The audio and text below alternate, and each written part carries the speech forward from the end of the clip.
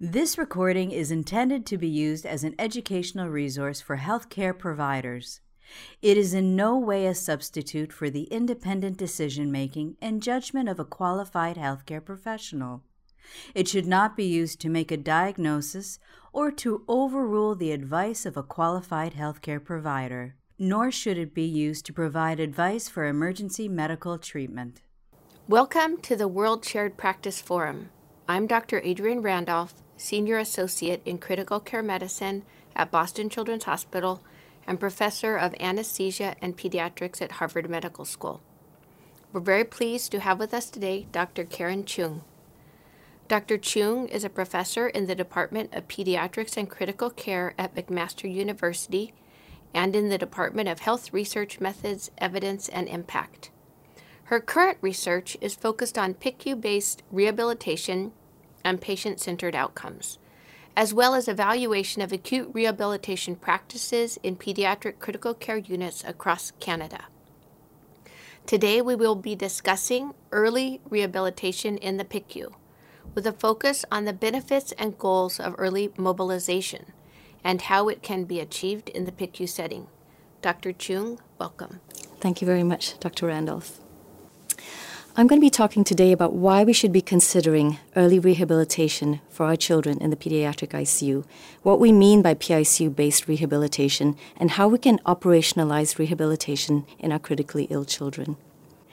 The first reason that we should be considering rehabilitation is because the population in our pediatric ICUs is changing.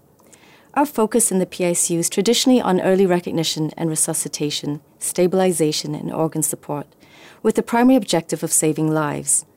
Once our patients' organ dysfunction has reversed, we're focused on discharging these patients, as ours is a high turnover service and there's always a high demand and a shortage of beds.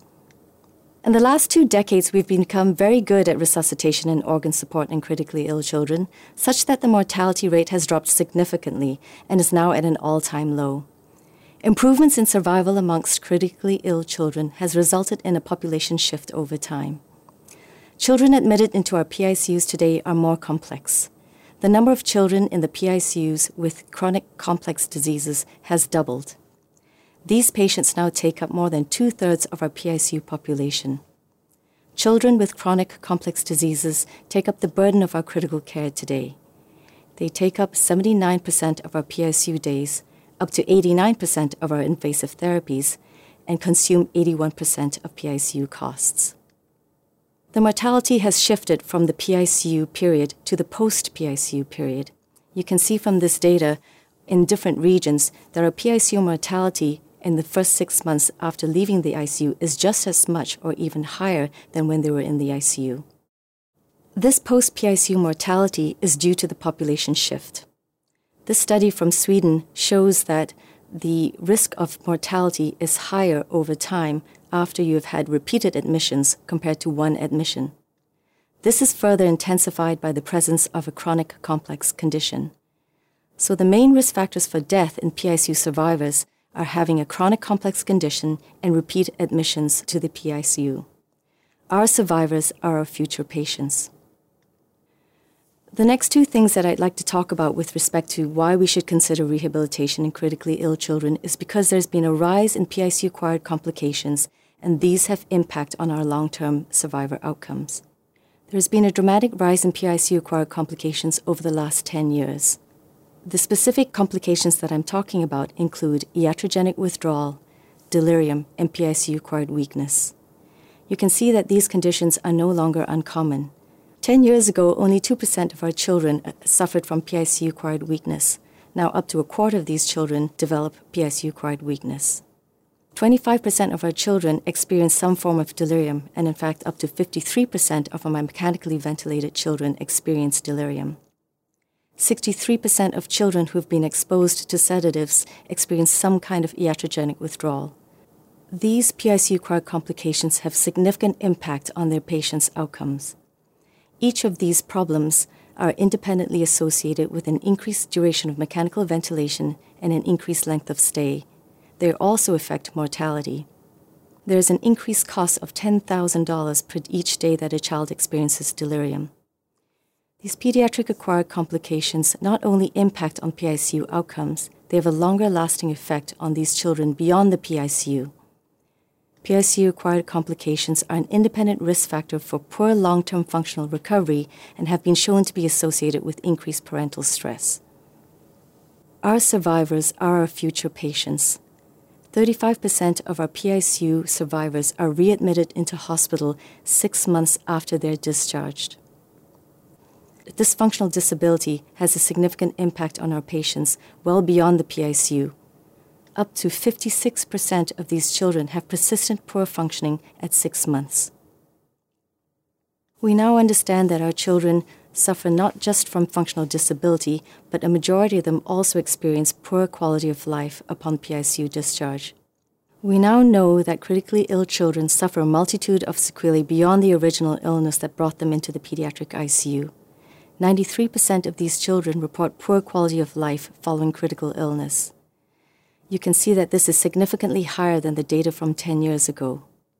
Critical illness results not just in physical sequelae, but also psychological and emotional problems after these children leave the PICU. It has a long-lasting impact on patients and these families. Many parents also experience psychological sequelae. Some of them report post-traumatic stress syndromes, and up to 30% of them actually experience depression. 50% of these parents actually have persistent symptoms beyond a year. Parental stress is very high and remains very high at 6 months post-discharge. Stress is significantly higher in parents of critically ill children compared to other conditions such as childhood cancer and diabetes. Parental stress is important because it can impact length of stay and in itself influence functional recovery. Poor functional recovery, in turn, perpetuates parental stress. These phenomena are now known collectively as the post-intensive care syndrome. This has been well reported in the adult population, but we now know that this also exists in children as well as their families. And so the major reason to consider rehabilitation in critically ill children is because our success in pediatric critical care has resulted in improved survival. However, survival is only the beginning. Our patients are sicker and they are more complex. We're now recognizing that there's increasing harm from critical care. We now have an ICU-acquired complication rate that is unacceptable and in excess of mortality. Critical illness is shifting from an acute to a chronic condition because of the long-term sequelae, which is the post-intensive care syndrome, and a persistent risk of mortality. Survival from the pediatric ICU is now associated with protracted recovery and a risk of recurrent critical illness as well as ICU readmission. And this is the legacy of critical illness. The final reason for considering rehabilitation in the critically ill population is to consider what is important to patients and families. In this survey study, we asked family members and healthcare providers what were the most important outcomes to them if their child was enrolled in a clinical trial. 77.5% of family members and 85% of healthcare providers selected quality of life and functional status after discharge as their priority outcome. Their second choice was organ dysfunction. When we asked parents in a qualitative study what were priority outcomes to them for their critically ill child, most of them reported that health condition indeed is important to them. Parents do want to know about the diagnosis, if there's any treatment for their child, what the prognosis is, as well as if their child is going to survive. But once it is clear that their child is going to survive, they focus on functional recovery and quality of life outcomes. They want to learn about rehabilitation strategies for their child. They also want us to pay attention to ICU environment, and they also need support for their own families. PICU-based rehabilitation may in fact impact on caregiver outcomes. In this study, we looked at factors that may influence parental stress 6 months following PICU discharge. We found that there was a significant reduction in parental stress scores in those who with home participation strategies, as well as those children who had received PICU-based rehabilitation. This suggests to us that PICU-based intervention may have a downstream effect on the impact of parental stress even after they leave the pediatric ICU. So why should we consider rehabilitation in critically ill children? That is because rehabilitation may reduce harm, that is PICU-acquired complications, and it may improve patient and family-centered outcomes. And mostly, it is because it is important to parents and families. Thank you so much, Karen, for that wonderful overview. It's very fascinating to see this paradigm shift into chronic critical illness, and it's really shocking to see the number of readmissions to the ICU and the amount of mortality that's occurring post-ICU discharge. Our attention really needs to shift towards looking more deeply at these issues. So now, will you tell us some more about rehabilitation and the process of recovery in the PICU? So rehabilitation is a fairly new concept to the pediatric intensive care unit. PICU rehab is how we in the critical care environment progress from resuscitation and organ support to focusing on a child's recovery. Rehabilitation is the process of recovery. It is about addressing clinician as well as patient and family priorities.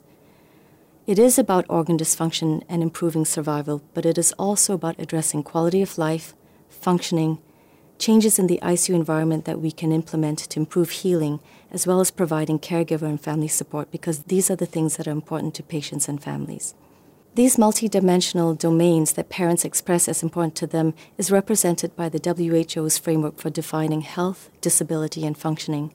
This is well known to rehab clinicians, and we are just learning about this paradigm in the pediatric intensive care unit. And so rehabilitation is about bridging survival with survivorship. Not only is our skill set, therefore, just about early recognition and resuscitation, it's about early recognition and rehabilitation to optimize our patients' recovery. No longer is it just about saving lives, it's about saving lives with better quality. What do we mean by early PICU-based rehabilitation? Early means prompting us to recognize early what may be harmful and instituting measures for harm prevention. Our typical PICU practice paradigm is that the majority of our patients who are intubated and ventilated are sedated. This leads to a sedation immobility harm cycle because sedated patients are invariably immobilized. This is further compounded by the fact that the majority of intubated children are infants and toddlers or because of developmental disabilities are nonverbal. There is a perception that movement and wakefulness is interpreted as agitation, and this is bad for the patients. Therefore, agitation is perceived as a need to escalate sedation. These PICU-acquired complications of sedation, immobility, and delirium are therefore not isolated phenomena. They are interrelated. We continue to have a culture of sedation in our PICUs today, and sedation is the key barrier to implementing rehabilitation. We prioritize sedation because our primary safety concern in intubated ventilated patients is accidental extubation. However, we have good evidence from large randomized controlled trials and systematic reviews that self-extubation rates are actually uncommon, and mobility-related adverse events are to the order of 0.4 to 2.5%. So what you're saying is that we need to shift from these short-term adverse events such as accidental extubation, which, by the way, many of those patients succeed in remaining extubated, to defining these adverse events that occur later in the course, such as inability to mobilize and walk and some of the other complications that we see later. Mm-hmm. And I'll speak to that a little bit later in my presentation. We have a problem reducing sedation because we have conflicting attitudes towards sedation. We understand the side effects of sedation, however, we desire deeper sedation for our patients because we believe it reduces their anxiety and stress. We understand that we should be reducing sedation, however, we have a perception that reducing sedation may actually increase workload. There continue to be some knowledge gaps with respect to our sedation practices. Most of us are very comfortable with sedation, however, we are uncomfortable with mobilizing critically ill children. We continue to have a lack of understanding of delirium in children, and we have a misconception that sedation equals sleep. There are significant knowledge gaps that remain with delirium. As I mentioned, the majority of us are very comfortable with assessing sedation and withdrawal because we've been doing this for years. However, in a survey study that we conducted, only 14% of respondents were comfortable with delirium assessments, and in fact 60% of clinicians don't know how. They don't understand the tools because they haven't been trained on how to perform delirium assessments. Many clinicians have a lack of understanding of the impact of delirium and the long-term sequelae that these children may have. There is a continued lack of awareness of risk factors. These are benzodiazepine use, depth of sedation, and young age under 2 years, as well as developmental delay. In a study by Deborah Long from Australia, she reported that 38% of clinicians felt that benzodiazepines were actually beneficial for the treatment of delirium. 13% of respondents felt that a urinary catheter can actually reduce delirium. And so 61% of us never or rarely discuss delirium during rounds because it is not prioritized. There are also significant knowledge gaps with respect to sleep in the pediatric intensive care unit. We've now learned that sleep homeostasis plays a critical role in the recovery of critically ill patients. It has a role in immunity, thermoregulation, growth hormone release, as well as the prevention of catabolic state. We also now know that there are physiologic differences during sleep between adults and children. Children with a developing brain need longer periods of restorative sleep, and children spend a greater percentage of their sleep in slow wave and REM sleep compared to adults. Yet sleep is continuously disrupted in the pediatric intensive care unit because of factors in the environment, the nature of their critical illness, psychological and emotional factors, and also the drugs that we use. This disrupted sleep results in agitation, which increases again the risk of delirium. It causes insomnia, and again, this is a vicious cycle. This agitation then prompts further sedation. We have a misconception that benzodiazepines and opioids may actually improve sleep, but in actual fact, benzodiazepines and opioids decrease restorative sleep and increase arousal frequency, further perpetuating this disruptive sleep cycle. Not only is our practice potentially increasing this risk of side effects, our environment is not conducive to healing. There is light pollution in our PICUs. The light is harsh and artificial, which disrupts the day-night rhythm. It is very noisy in our PICUs.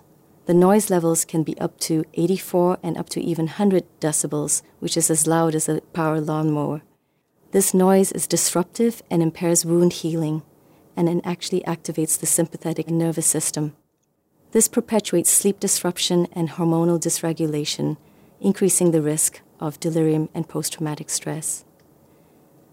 We're used to practicing clinician-convenient routines. We're used to giving baths early in the morning, doing x-rays at 4:30 in the morning, and labs very early before it's time for children to wake up because it's convenient for us as opposed to what's considerate for the patient.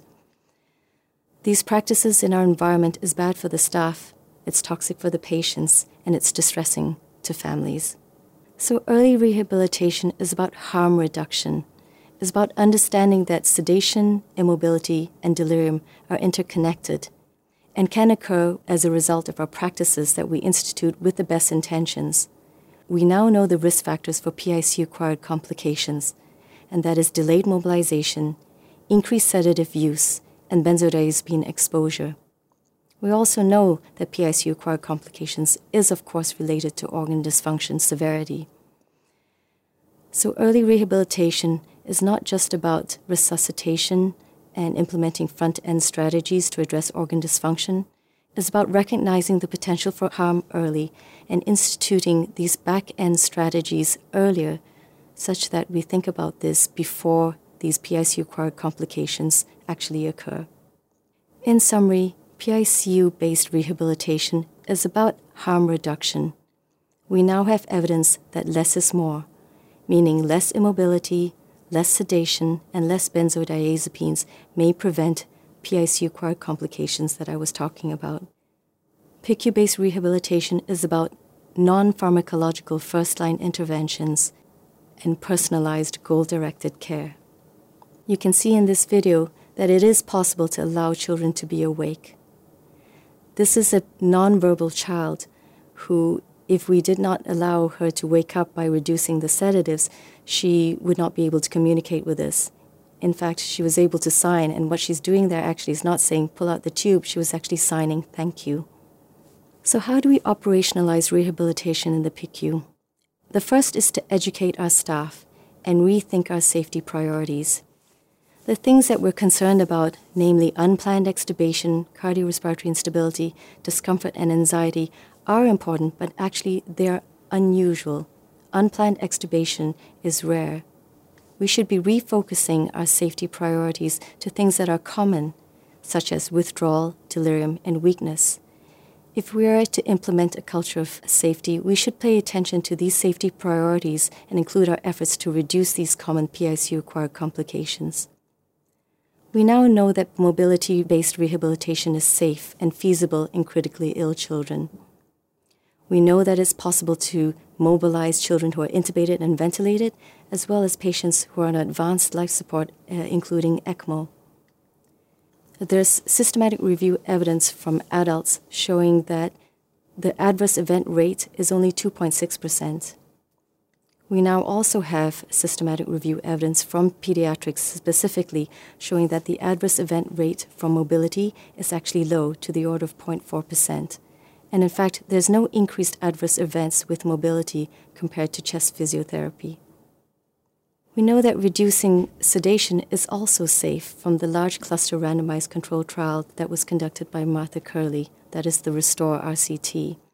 This was conducted in 31 US PICUs and enrolled over 2,500 patients, demonstrating that nursing-led goal-directed sedation versus usual care is safe. There was no increase in sedation-related adverse events with the reduction of sedation. The next recommendation that I have on how to operationalize rehabilitation in the PICU is to empower our clinicians. To do this, we should implement best practice guidelines. There are several practice guidelines available, but 2 that are published that have been studied from our institution as well as Johns Hopkins. We know that practice guidelines work because they facilitate rehabilitation. Our study looking at the feasibility of implementing these guidelines demonstrated that it enabled early mobilization and increased the mobilization rate from 9.5% to 77%. Guidelines increase the proportion and frequency of mobilization. Moreover, it empowers physiotherapists and occupational therapists, as well as bedside staff such as the nurses, to mobilize our patients. It also improves unit culture and team communication. So these practice guidelines, the one from Johns Hopkins is called PICU Up, and yours is called Liberate. Is that Liberate, correct? yes. Liberate. Yes. And you're going to tell us later on in detail in a separate training video exactly how to do Liberate. Is that correct? Yes, that's right. I'll speak to you a little bit more in the next few slides about what Liberate is and how to implement a bundle and why bundled framework to address these complications is so important. We have some evidence that pediatric sedation guidelines may also improve outcomes. This pre- and post study by Keogh et al. Demonstrated that there was a reduction in the duration of sedative use after implementing guidelines. The RESTORE study also demonstrated that using this nursing-led protocol did result in reduced exposure to sedatives. It resulted in more days awake and calm in patients, and as I mentioned, there was no difference in adverse events.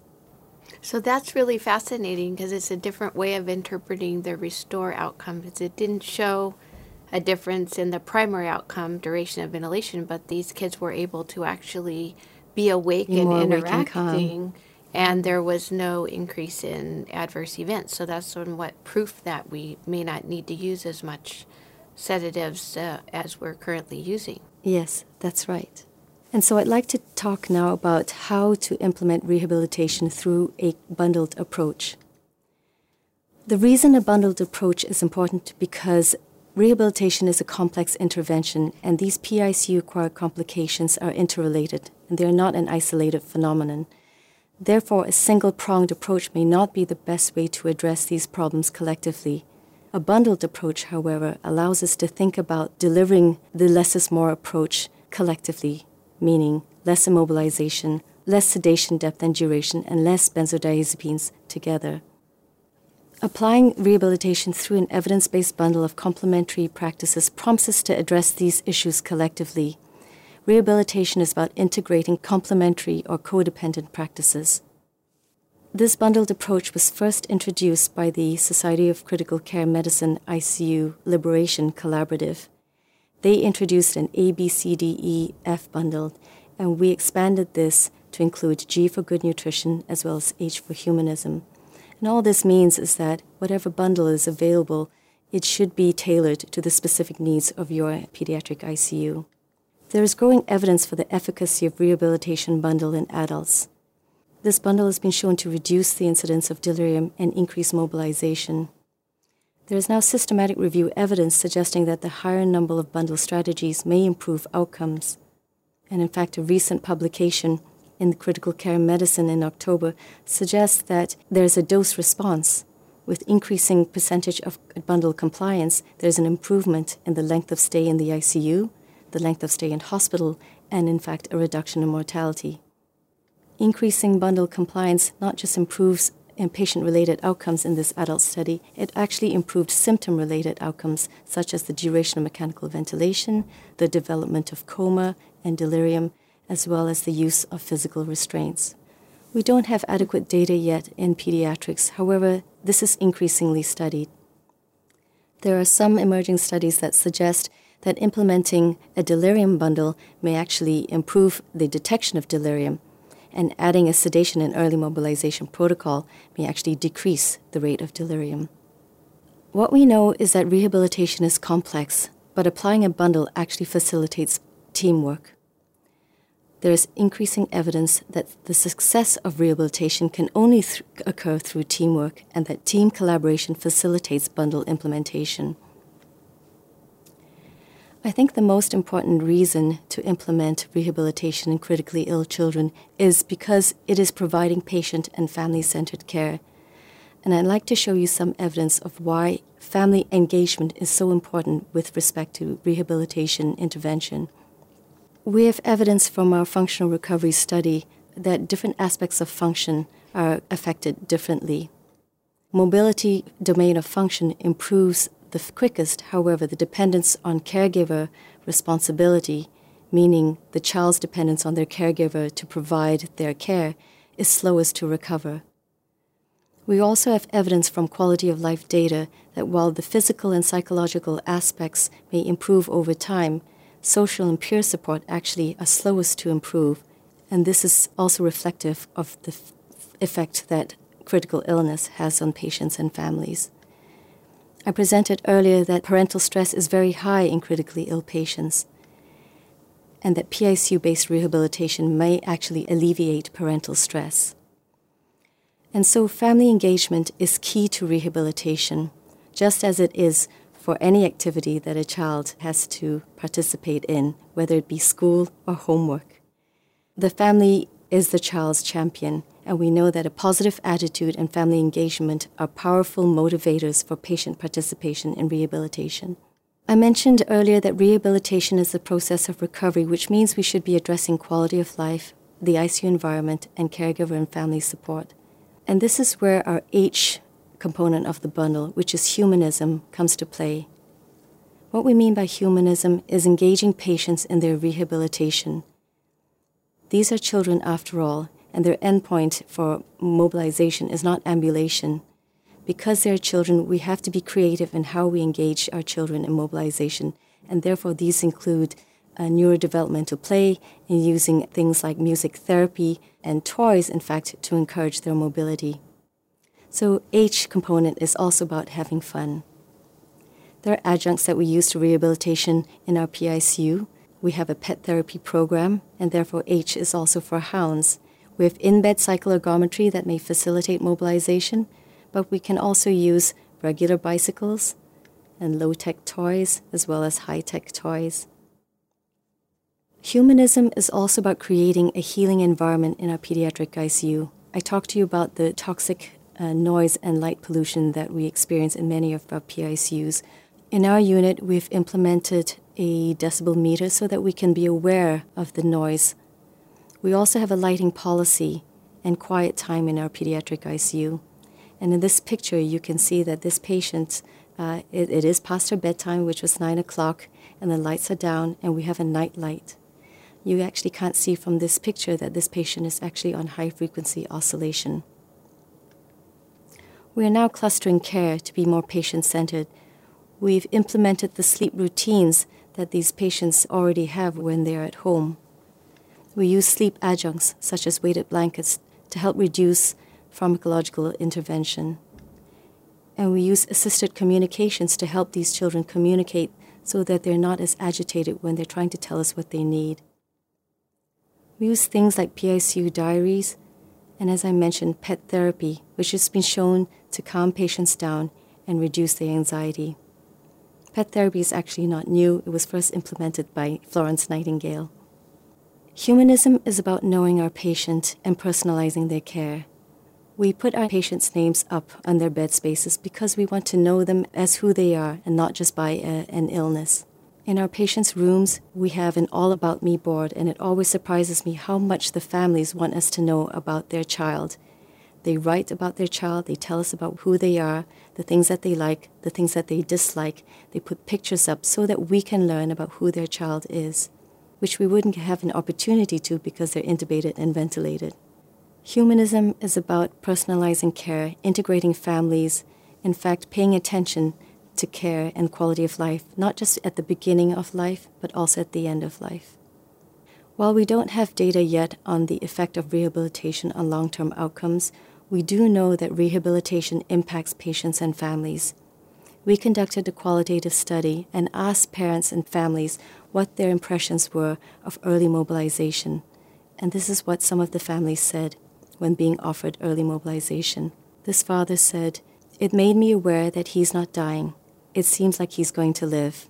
Another mother mentioned, "You knew there was some physical benefit to it, but for her, it was something to look forward to." Another family member mentioned, "Emotionally, we don't get much around here, so psychologically, mobilization was so beneficial." And I love this quote, which summarizes it all. "It gave me hope."